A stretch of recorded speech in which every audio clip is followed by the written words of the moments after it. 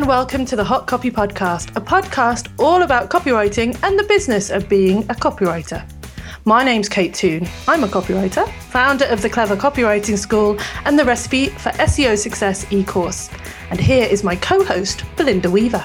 Yes, my name is Belinda Weaver. I'm also a copywriter, and I'm the founder of Copyright Matters and the Copywriting Masterclass. This week, we're talking about copywriting fees, what to charge, when to charge, and how to charge.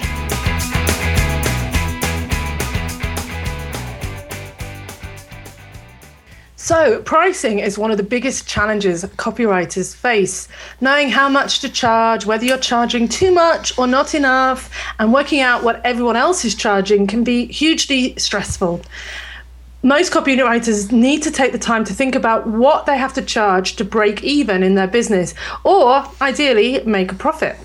And with so many copywriters being secretive, for good reason, about their pricing, it can be difficult to know where you sit in the overall picture. Lots of copywriters have rates pages or what I charge pages, but they genuinely don't really have any good information on them. So working out what you should be charging for your copy can be really tough. But unfortunately, setting up your rate is possibly the most important first step. Do you agree, Belinda? Yeah, absolutely. I'd also add that what you charge for your copywriting service has a lot to do with how confident you feel about it. The more confident you are, the more you can charge. And setting the rates for the first time, I remember being very stressed about it. I scoured the internet looking for any kind of clue on what other copywriters charged. And in the end, I felt like I just kind of put what I felt was a fairly reasonable price on it. And it was a bit of guesswork. And I waited to see if they say yes or not. Yeah, totally. I went from there. Yeah, and I think as you know, any previous listeners probably know that I came out of agency world. So I'd actually been an exec producer hiring copywriters for projects for big brands. So I kind of knew what the going rate was for copywriters at that time, and that was really helpful to me. I kind of felt like I had a bit of an inside track. But then I think the reality of being a freelance copywriter who's working for small businesses compared to an agency copywriter who's working for big brands, the pay difference was quite substantial, you know. Yeah. But like Belinda, I did go out there, you know, and I was Googling rates, copywriter fees, and there was just no information. I think the only thing I found was Glenn Murray's website, where he said he was charging $1,000 for a homepage, and I was like, whoa, that's amazing. I'm not sure he still is. Glenn, if you're out there, you can comment and let us know. But he was one of the only people who was kind of, I guess, confident enough to kind of put a figure on it and put it out there. So he was my inspiration, I guess. I don't know if you remember looking at his site, Belinda. Oh, yes. I saw exactly the same figure. And I remember Glenn talking about how he charged by the hour and that kind of same huge number for a homepage. And I remember thinking, that man's got some balls, and then it links back to the confidence thing. Like, I remember thinking, and I still think this, I'm not sure I am confident enough to say, your homepage is going to cost you $1,000 for me to write. Yeah, I think that we've got a meme for this week. Glenn Murray has some balls. There we go. This one might have to be a different rating, this one. Yeah, I mean, I think rates has a lot to do with lots of other factors as well. So you mentioned confidence, which I think is huge. How confident you feel about calling yourself a copywriter. We've talked about this before on previous podcasts. You know, when you feel I can say I'm a copywriter and no one's going to laugh in my face. When you've got some good clients behind you, when you've got a bit of work done, when you've got some testimonials. But regardless of all of that, pricing also is important when it comes to cash flow. Like if you have a lot of work coming in and the phone is ringing and emails are coming through every day, it's easier to be, don't want to say necessarily cavalier, but more confident about your quoting and more confident about your rates because you've got a steady workflow. Yeah, that's exactly right. And you're much more comfortable saying no, because when customers, some clients will inevitably say, oh, that's a bit more than I was thinking. If you've got a full pipeline of work, it's easier for you to go, well, I don't negotiate on my rate. And I know we're going to talk a bit later about how you can deal with those kind of questions from clients. But with that full pipeline of work, you can just move on to the next quote. Yes, exactly. And we'll talk a bit more about that later on. So, I think those are important things to think about, confidence and cash flow and inquiries, those all play a part. But if you're just starting out, you probably don't have much confidence, you don't have any cash flow, and you don't have any inquiries. So let's pretend that we're starting with somebody who's literally just like, today I am a copywriter, what should I charge? But there's a few different places now that you can go to get some kind of gauge on rates. So there's a page that I've created on the Clever Copywriting School website called Recommended Rates, and we'll add a link to that in the podcast. And that was based on a page which the Professional Copywriters Network in the UK created. You might have heard us talking to Tom in a podcast a couple of months back, and they gave some kind of guidelines for rates as well. So that's a place to start. I mean, it's my subjective opinion, but I do run surveys every year with copywriters, and the last year's one got about 200 people entering, and that gave me, and I asked people, what do you charge? What's your hourly rate? And people told me. So that's what it's based on. It's not completely out of my own crazy imagination. But I think, it falls into main three brackets. Yeah, beginner level. And that can be hard because, I think you're probably talking in Australia right now, which is January 2016, anything from $40 up to about $80. Now, again, beginner means very different things. Beginner could mean that you've never written before, or that you've been in a job where you did some writing, but this is the first thing you're doing on your own. I think beginner is the hardest one to do, actually. I don't know what you think, Belinda, because you are comparing yourself with people like, on Elance or Upwork or on those hideous $5 for 7,000 words kind of websites. Yeah. And that's the space you're in. And you can think, well, how low do I need to go? And it's hard, very hard. Yeah, and I think some tip that I got very early in my quoting experience with Copyright Matters was put your quote together and then add 25% because you're certainly undercharging.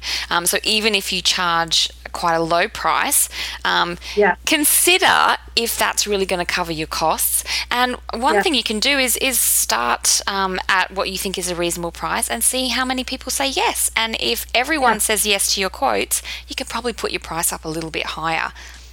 Like it's not cast in stone, is it? You can change your price whenever you want.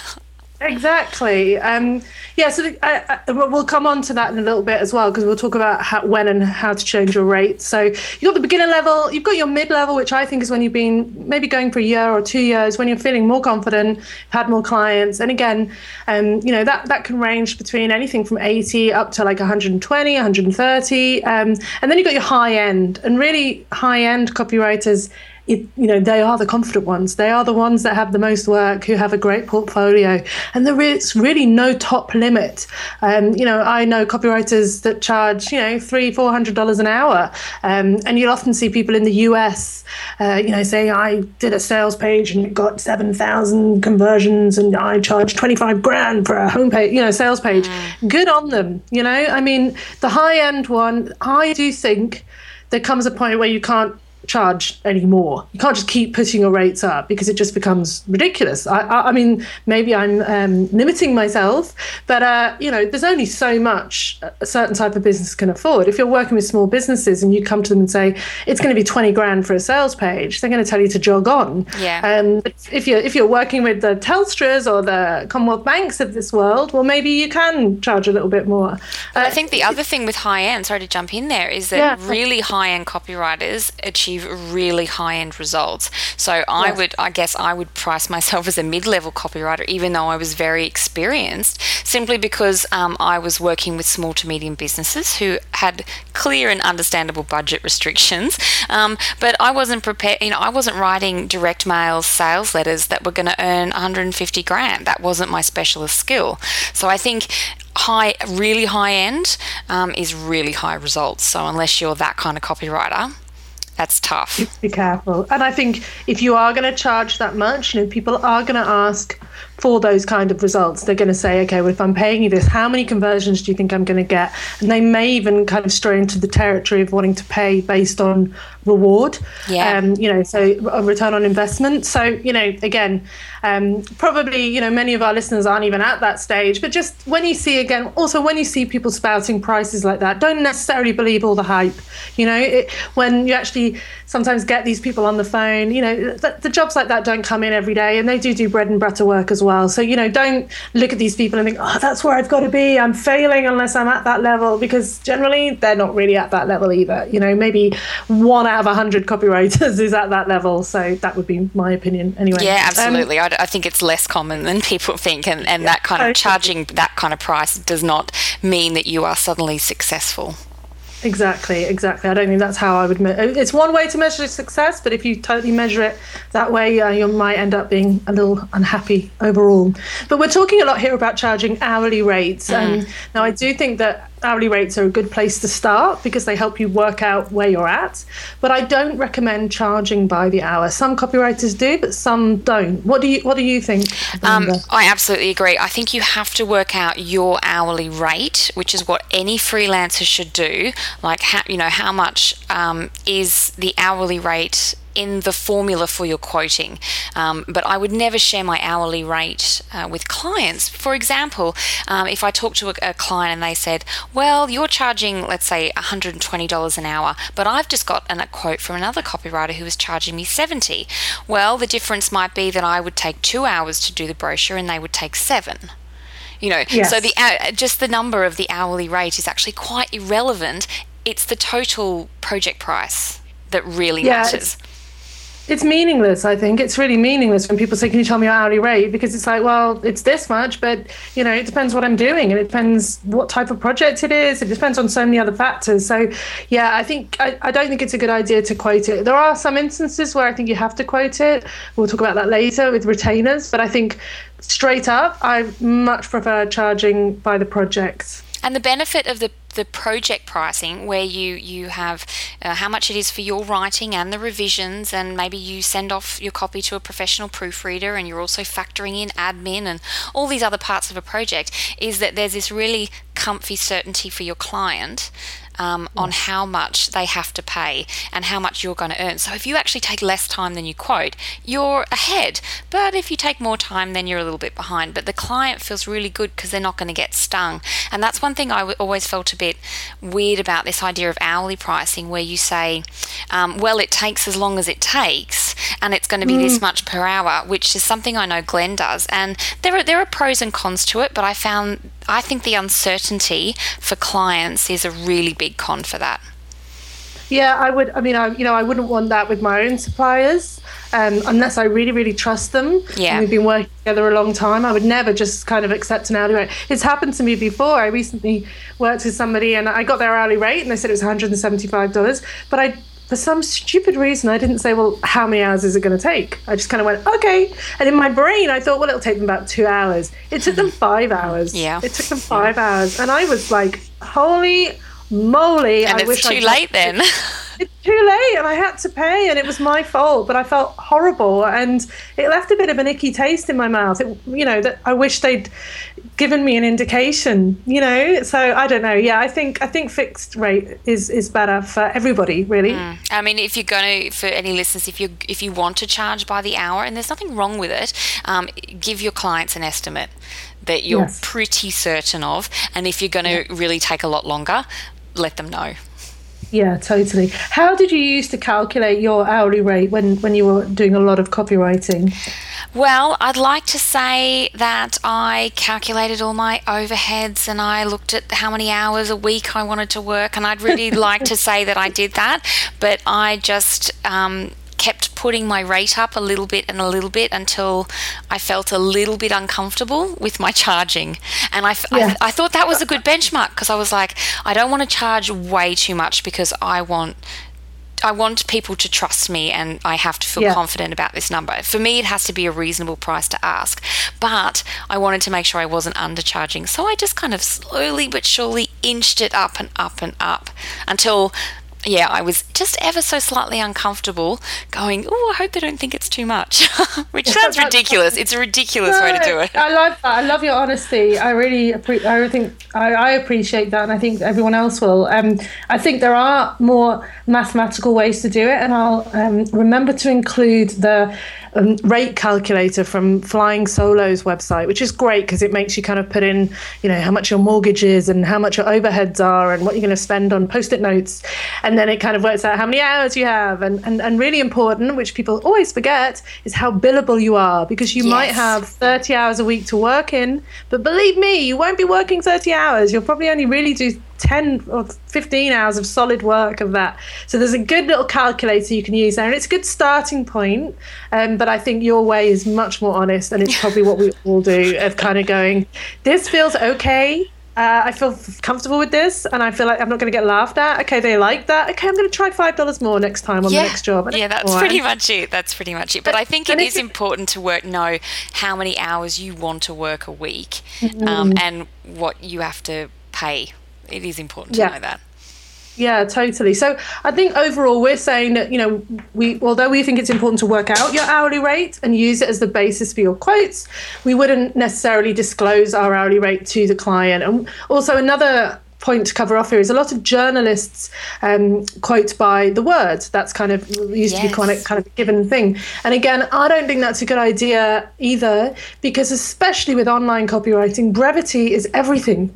So if you're charging by the word, you're almost being chastised for writing short, succinct, snappy copy, because you're going to get paid less. Yeah. So you could be inclined to waffle on a bit, which is exactly what you don't want to do. So by the word, people come to you with that. Maybe they've been used to working more with journalists. It's not, as I've never heard of a copywriter charging by the word. Have you, Belinda? I think it's popular in America. I think it's more popular in America, as a quoting basis. But I think exactly what you said. And there's the point that writing short copy is harder. Yeah. What's that quote? I didn't have time to write you a short letter, so I wrote you a long one. I wrote you a long one. Was that Mark Twain? Everything gets attributed to Mark Twain. Yeah, let's just say Mark Twain. Makes us look well read. It really does. But the other thing about that per word pricing is it has a real commodity feel to it, doesn't it? Yeah, it's like you're like pumping out pizzas at a pizza parlor. It just takes away the craft and the skill. And I'm not sitting here saying we're artisans and blah blah blah blah, because a lot of copywriting can be quite functional and product-y. But I think it does really make you a commodity. I think right. But I'm just going to totally turn this on the head and say there are two instances where you can charge by the hour. So this is just changing it up here. So there are two times when I would recommend charging by the hour, and that would be if you have maybe have a retainer agreement. So just to be clear, a retainer agreement is when you have a set amount of work or hours agreed by the client. Often what happens is you'll say, for example, I'm going to retain you for 10 hours a month to do these projects. Generally, the client gets some kind of kickback for giving you that regular work, so maybe like a 10% discount or something, and they pay you up front for the work. So you get that money in your bank account at the start of each month, then you do the work, and then you bill for the next month. So that can be great. You can do retainer agreements two ways. You can do it fixed price. So, for example, you're retained to write 3 blogs a month for this fee, or you can do it in hours. So you're retained for 10 hours. But even then, you probably have to give an indication of what you can achieve in those 10 hours. So that can be an instance where you kind of quote your rate, because it makes sense to quote your hourly rate. Another one, which is something we've been talking about in the Clever Copywriting community, is when you have a client who has little bits and bobs, constant little bits and bobs, like, oh, could you just, and, maybe they've come off the back end of a fixed price project. And then afterwards they're like, oh, I love the work on that. Could you just have a quick look at my Facebook intro, or this line of copy that I'm going to use on a product tag? And you're like, how do I build for that? Once or twice you might do it just to be nice. But after that, you're like, hey, each of these little things is taking me 20 minutes, 30 minutes. I need to bill for this. But you don't want to be doing a fixed price quote every time and sending an invoice. And so what I recommend here is saying to the client, look, it seems like you've got a few bits and bobs that you'd like doing. How about you pre-buy 10 hours of me? And then every time I do something, I'll just, come back to you and say, okay, I took 20 minutes to do that. You now have 9 hours and 40 minutes left. And you kind of work down that way. So that can be another way of charging by the hour. Yeah, I think the key to those two situations is they can be fantastic for your cash flow because you're getting paid up front. But the key is trust. You're keeping your clients informed of what's going on, them trusting you with that you're doing what you say you're doing and it's taking you as long as you said and all that kind of stuff. Yeah, it's very unlikely that you'll walk into that kind of agreement totally cold. So that's the blocks of time thing is the way that I work with my designer because I trust her very, very much, and she keeps me totally on top of where we're up to. And I also have a retainer agreement with my virtual assistant, and again, that comes out of trust because I just know how long it's going to take her to do stuff. So, but that's taken us a year or so to get there. So those are lovely agreements to have. It's lovely to have like 1 or 2 retainer agreements on the go that kind of keep the cash flow coming in while you're doing the bigger projects. So there you go. So I think next we were going to talk about quoting formula. And Belinda has a great little formula that we want to share with you today. Go on. Tell us. You know me, it's going to have a process, got to have a system.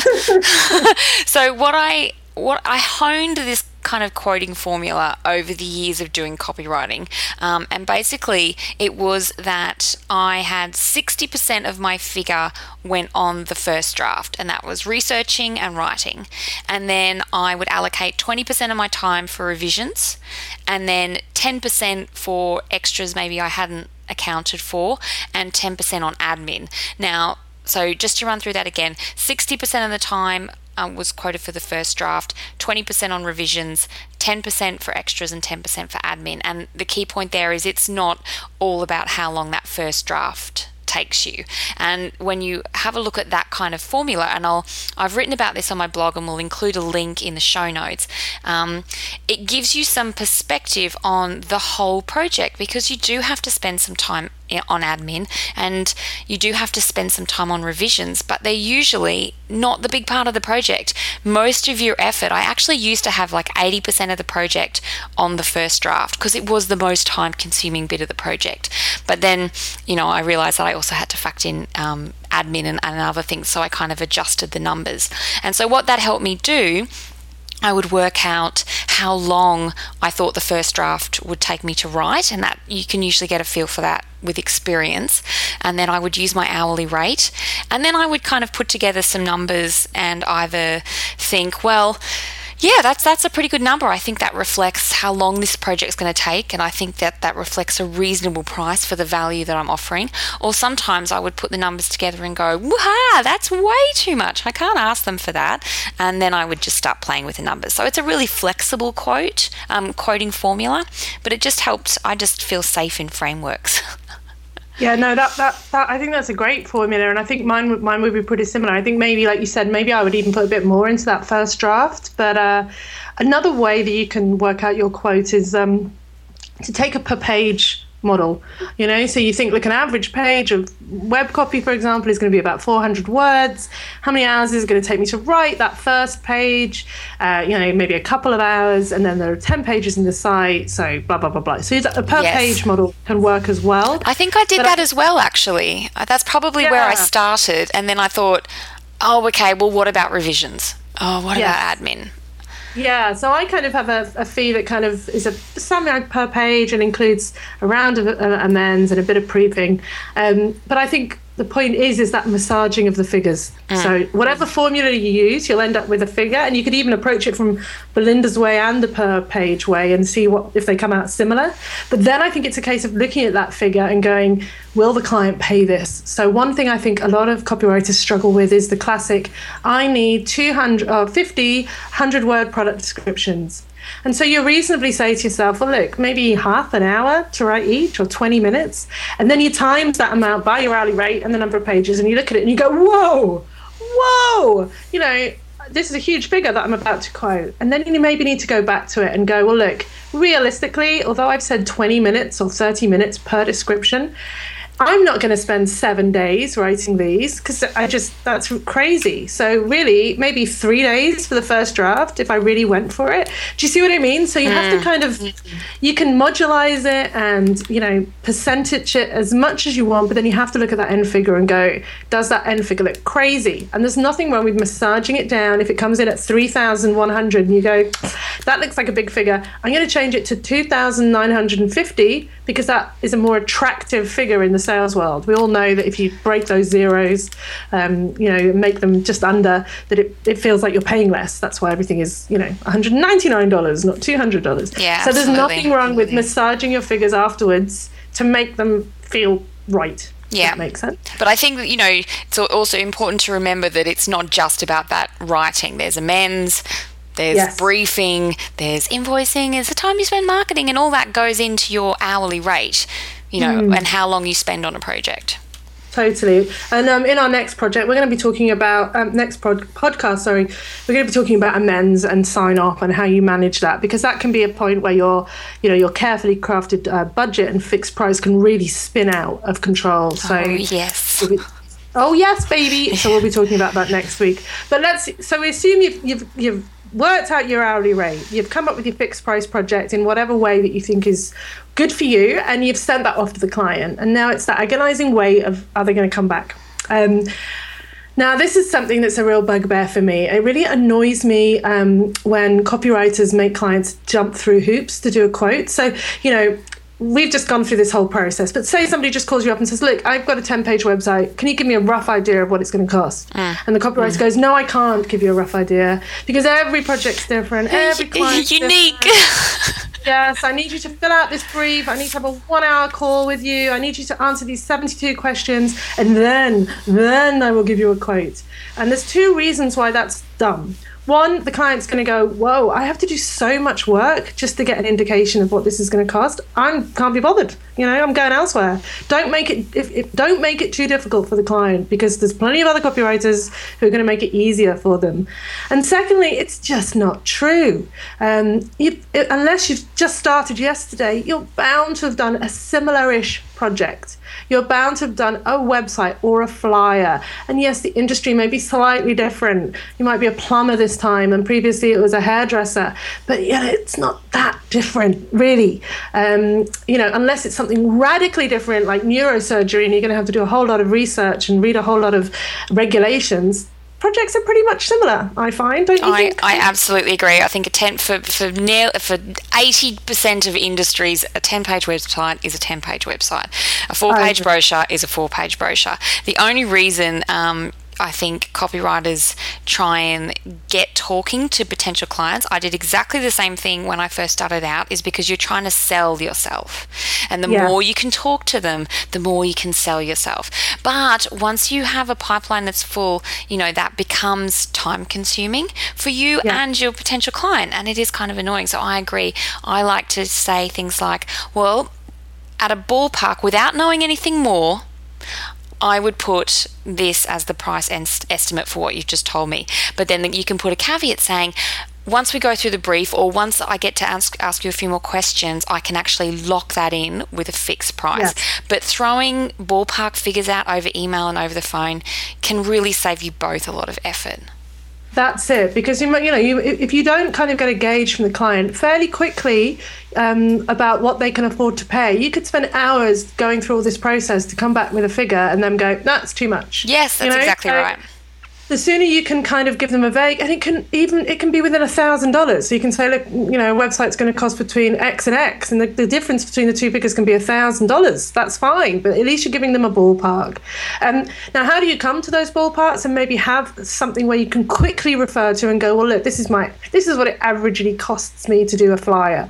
I think it's a really good idea to set up a rate card. Yeah. Whether you ever show anybody that rate card is entirely up to you. I've never shared mine, but I think setting up a rate card with, this is what I usually charge for a 10-page website, a 4-page brochure, a 1-page flyer, 3 autoresponders. Having those costs there, having that on your desk so you can quickly refer to it and give a ballpark, saves so much time. And I'll include a link to the rate card template on the Clever Copywriting School that you can use as a basis for that, or you can just create your own. And then I think although we did talk about earlier about changing your prices and prices being fluid and putting them up a little bit, I think it's generally a good idea to try and stick to your pricing for around 3 months. You know, depending on how many clients you get. If you get a lot of clients, you could maybe change it faster. But 3 months is, for me, a kind of a good amount of time to go, yep, they're happy, they're paying, my quotes are getting accepted, this is a good price, I'm comfortable with it, I've done 3 or 4 jobs. Okay, 3 months later, now I'm going to look at putting it up. And then another 3 months later, now I'm going to put it up.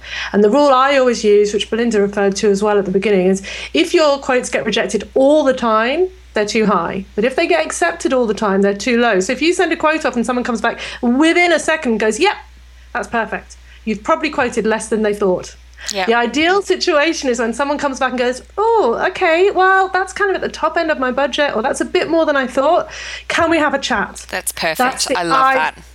Because then, as Belinda says, you can talk to them, you can negotiate, and you can work out a scope of works and a price that works for both of you. Yeah, absolutely. That is absolutely the perfect situation, because you get to sell yourself, you get to convince them of the value you offer and why you're worth every penny. But then sometimes it is a bit too much for them. And this is, I thought, we could talk about this as well, because then what do you do if they just say, that's a bit too much? And never reduce your price. That's my general rule. Don't say, oh, well, I'll do it for a bit cheaper because you're crying poor, because then you have to do it for everyone. But what you can do is to reduce the project figure, is to reduce the scope a little bit. Say, okay, well, let's have a look at which of the 10 pages of the website that you're asking for. Maybe we could choose 5 that are your top priority, and we can get those done first, or you can break the project up in phases and dole out sort of installment invoice and stuff, offer them that kind of payment plan option, or just cut the scope. And when you do that, they have to prioritize and tell you what's most important to them. And if it's all really important, then they have to stump up the cash. Yeah.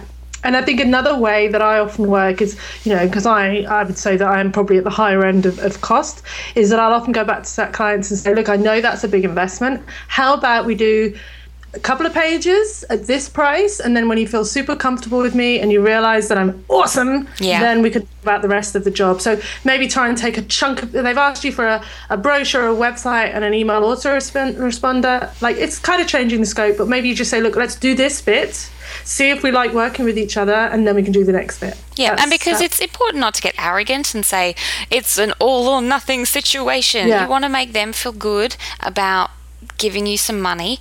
You want them to trust you, and you want to show them that you are worth that price. So, it's a give and take, but I recommend not reducing your hourly rate just because someone says that their budget doesn't quite cover it. Yeah, just because they've asked. Although, again, and I keep doing this, we set these rules and then I break them. Contrarian. I'm contrarian. But, for example, somebody came to me recently and they wanted a video script, and I do have a set price for video scripts. So very easily I was able to come back and say, look, it's this much for this long a video. And they're like, oh, I can't do it. And I was having that day, for some reason, a couple of projects have been postponed, and I really liked the product and I really fancied writing a video script. So I said, hey, look, I'll do it for this. Just because I'm having a day where I feel like doing it for this, but, this is not something I do regularly. And I did the job and I really enjoyed it, and they gave me a lot of positive feedback and blah, blah, blah. So that, we can sit here on our mighty thrones putting out these, don't do this, and don't do that. But there's realities, you're like, you've quoted a job. I think you'd be honest about it and you say, look, I wouldn't usually put my rates down, but hey, I'll do it just for you on this particular, it's not a habit you want to get into, but damn it, if you've got your mortgage repayment coming up and there's been no jobs for weeks, you can stick to your guns and not pay your mortgage, or you can. That's so true. That's true. Hard, Rules are meant to be broken. They are. So when you've putting that aside, how do you tell clients your prices? And I think we've kind of covered this off, but just to sum it up, there's a few different schools of thought. Client emails you and you give them a ballpark. That's probably a great way to go. Some copywriters do put pricing on their websites. So they'll either put that hourly rate, which, as we've said, we think is a bit meaningless because it doesn't mean anything until you kind of say how many hours. So, or you actually have fixed prices on your site. So I think I still have the page. I have a page on my website where I have small business packages where I have, you get this many pages and you get this many rands per mens and blah, blah, blah. And it costs you this much. Now, I did that about 4 years ago. And it was a great way to get work because very quickly I could just send my potential clients to that page and go, here are my rates. Are you in or are you out? And they would either say yes or no. And it saved me a whole lot of time doing proposals, messing around. It was like having a little part of my rate card on my website. It only worked for me because I did get so many inquiries. So it didn't matter that lots of people said that was too much because there was always 7 people waiting in the queue. So that's why it worked for me. Putting prices on the website is a gamble. It's a big gamble. And I don't know if we can say whether it's a good idea or not. I think it's something you need to think about. Yeah, and possibly test. Yeah, test it out. I never put my prices on. I used to have one of those annoying rates pages going, hey, you came here to get some numbers and they're not here. And I'm not going to tell you what they are. Another thing, I think with pricing is to pick something that you really enjoy and that you're quite fast at and maybe have a price for that and only that. So I don't have pricing for anything else. I only have pricing for websites. So if you want pricing for videos or anything else, you have to ask me. But it kind of sets a benchmark. Well, look, if she's charging this much for a website, I can tell that she's not going to be charging $20 for a blog, Yes. And it kind of positions you, but you're not like laying all your cards on the table. So that might be an option. I'm probably going to move towards removing those prices from the site because I'm actually not kind of actually doing that many copywriting jobs at the moment with everything else that's going on. But I think that page has been very useful for many other copywriters. It's a very often visited page. And when I speak to copywriters, they're like, oh, I checked out your pricing page and it was really helpful. So I think while it's been good for my business, I think it's been good for a lot of copywriters as well. Some copywriters do send out their rate cards. That can be great, a good thing to do. But one of the main ways of working out pricing and budget is to ask the client. Yes. What is your budget? Lots of them will say, I don't have a clue. Fine. But lots of them will say, about this much, because while people may not know exactly what it's going to cost, they know what they're not going to be willing to pay. Yes. So, I want to go and get a new pair of shoes. I'd kind of like them to cost this much. I'm not going to pay $500. So there's no point me going into a shop where the shoes are $500. Let's just deal with that straight away. So asking for a budget, people are very frightened about doing that. But I don't really see why. What do you think? Yeah, well, I never really asked. I didn't ask it a lot because I found that most of the people I was talking to didn't really have a figure. But you're exactly right. They knew they had a gut instinct on what was too much. But the question can be an opening gambit to talk openly and honestly about price. Because there's always a bit of awkwardness talking about money. It is awkward. It's horrible. Yeah, it is awkward. I think it's, there's a copywriter, Anna. Oh, I've forgotten her second name. Anna from Copybreak. Anna Butler.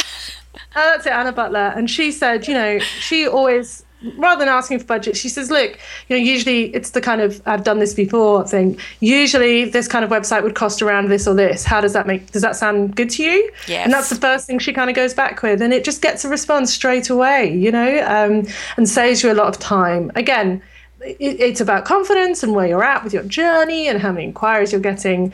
I actually have a budget field on my contact form now. I've actually made my contact form much longer, and I ask a lot more of the client because I just don't have the time to deal with tire kickers or even persuade that much, do that whole on the phone, give my value. I'd rather just, if you want me, you want me, and if you don't, you don't.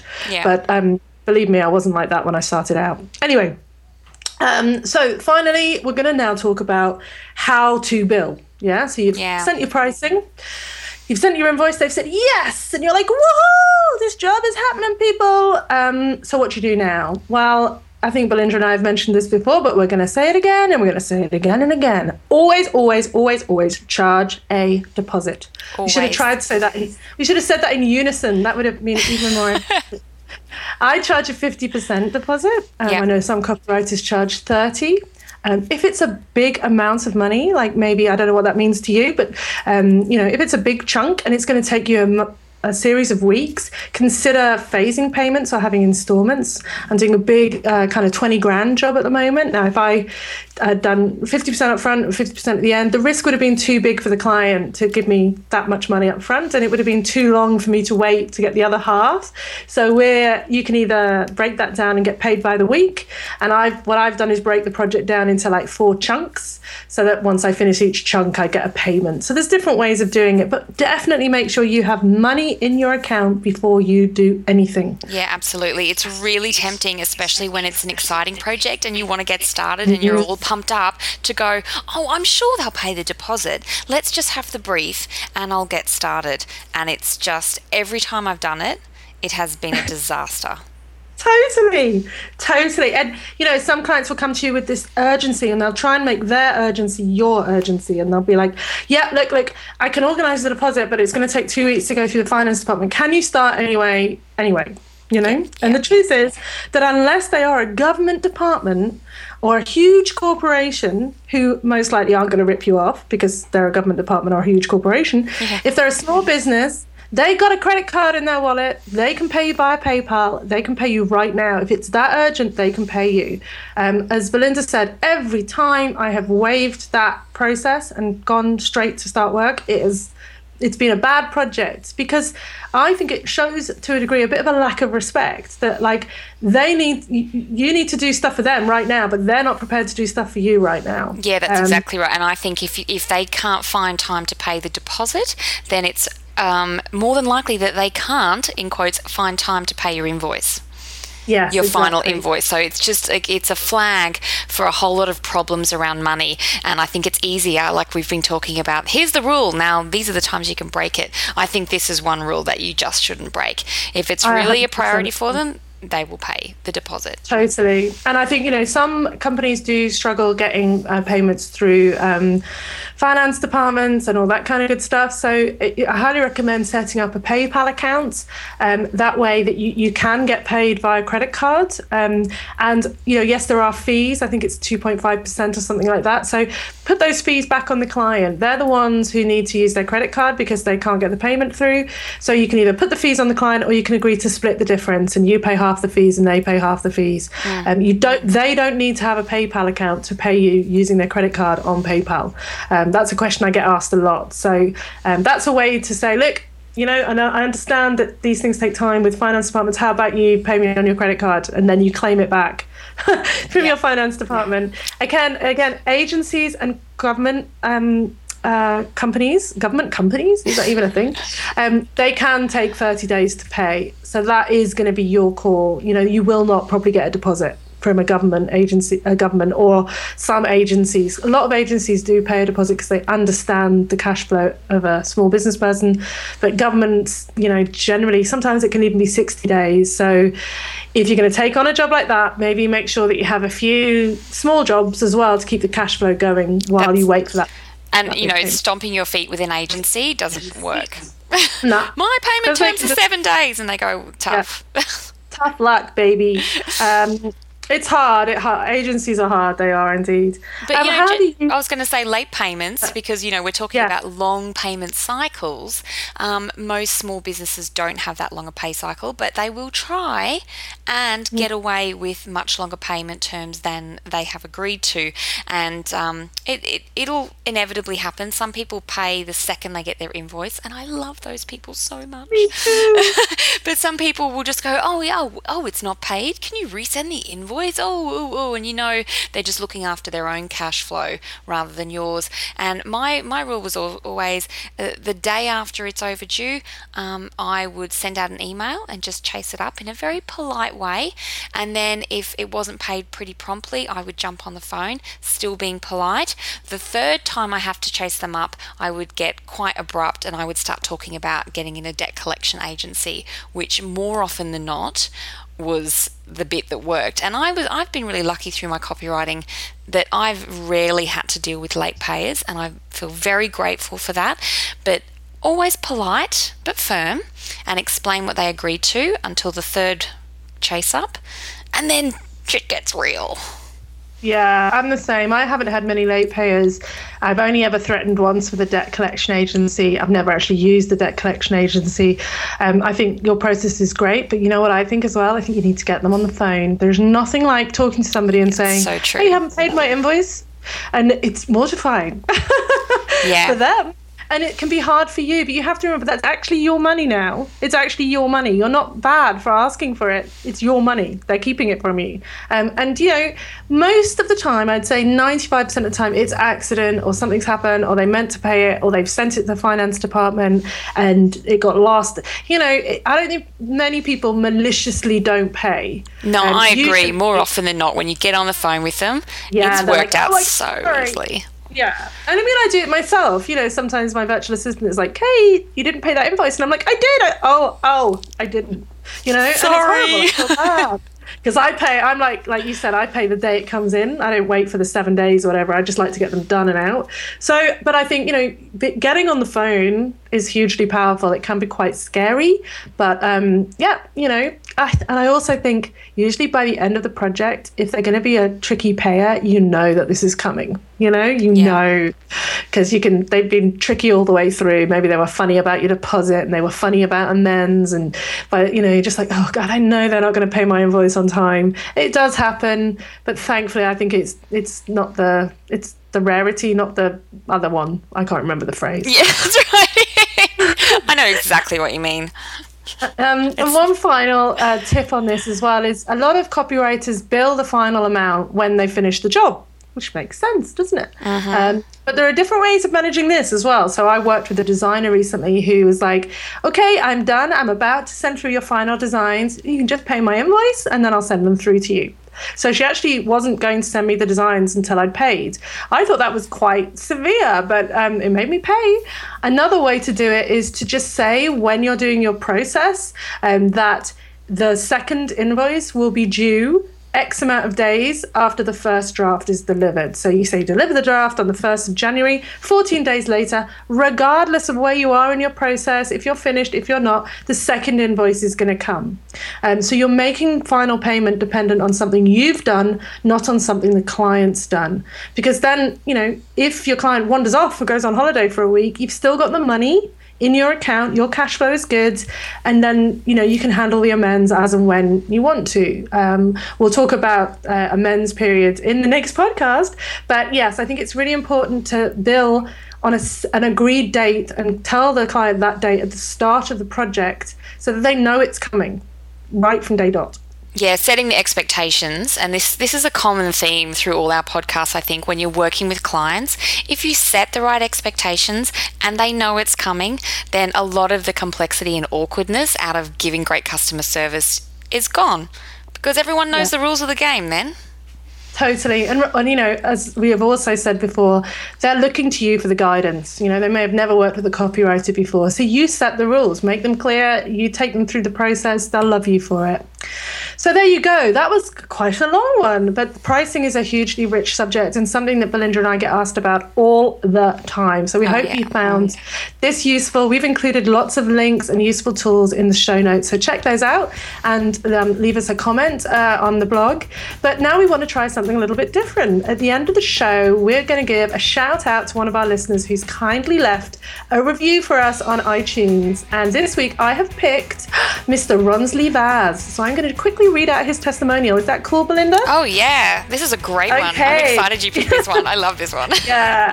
So Ronzi says, this podcast is amazing. It has very in-depth and intelligent discussion, about the art of copywriting that makes you see it in a whole new light. The podcast has been great and that it's not only inspired listeners to start writing again, but it also offers great tips and practical advice to writers of all levels. The hosts are easy to listen to and don't drone on. Oh, we did a bit today, like some writing podcasts I've listened to. If you're looking for a laugh and to learn something, I recommend this one. Hey, that's so good. Who said we were intelligent? He thinks we're funny. He must have been talking about you for the intelligent bit, I'm sure. Anyway. But yeah, we're going to do this at the end of every episode. So if you want to have your name and your words read out, leave us a review. Yeah, so you can leave us a rating or review on iTunes or Stitcher. The reviews, not only do they make our day, but they also help other people find our podcast, which we really appreciate. So until next time, that's it for today. Thanks, Belinda. Thank you, Kate. Happy writing. You haven't written my intro. Well, I didn't. How am I supposed to know what to say about myself? Who am I? I don't know who I am. Okay, that's why I got lost. I was about to read. Can I read your bit and you read my bit? Yeah.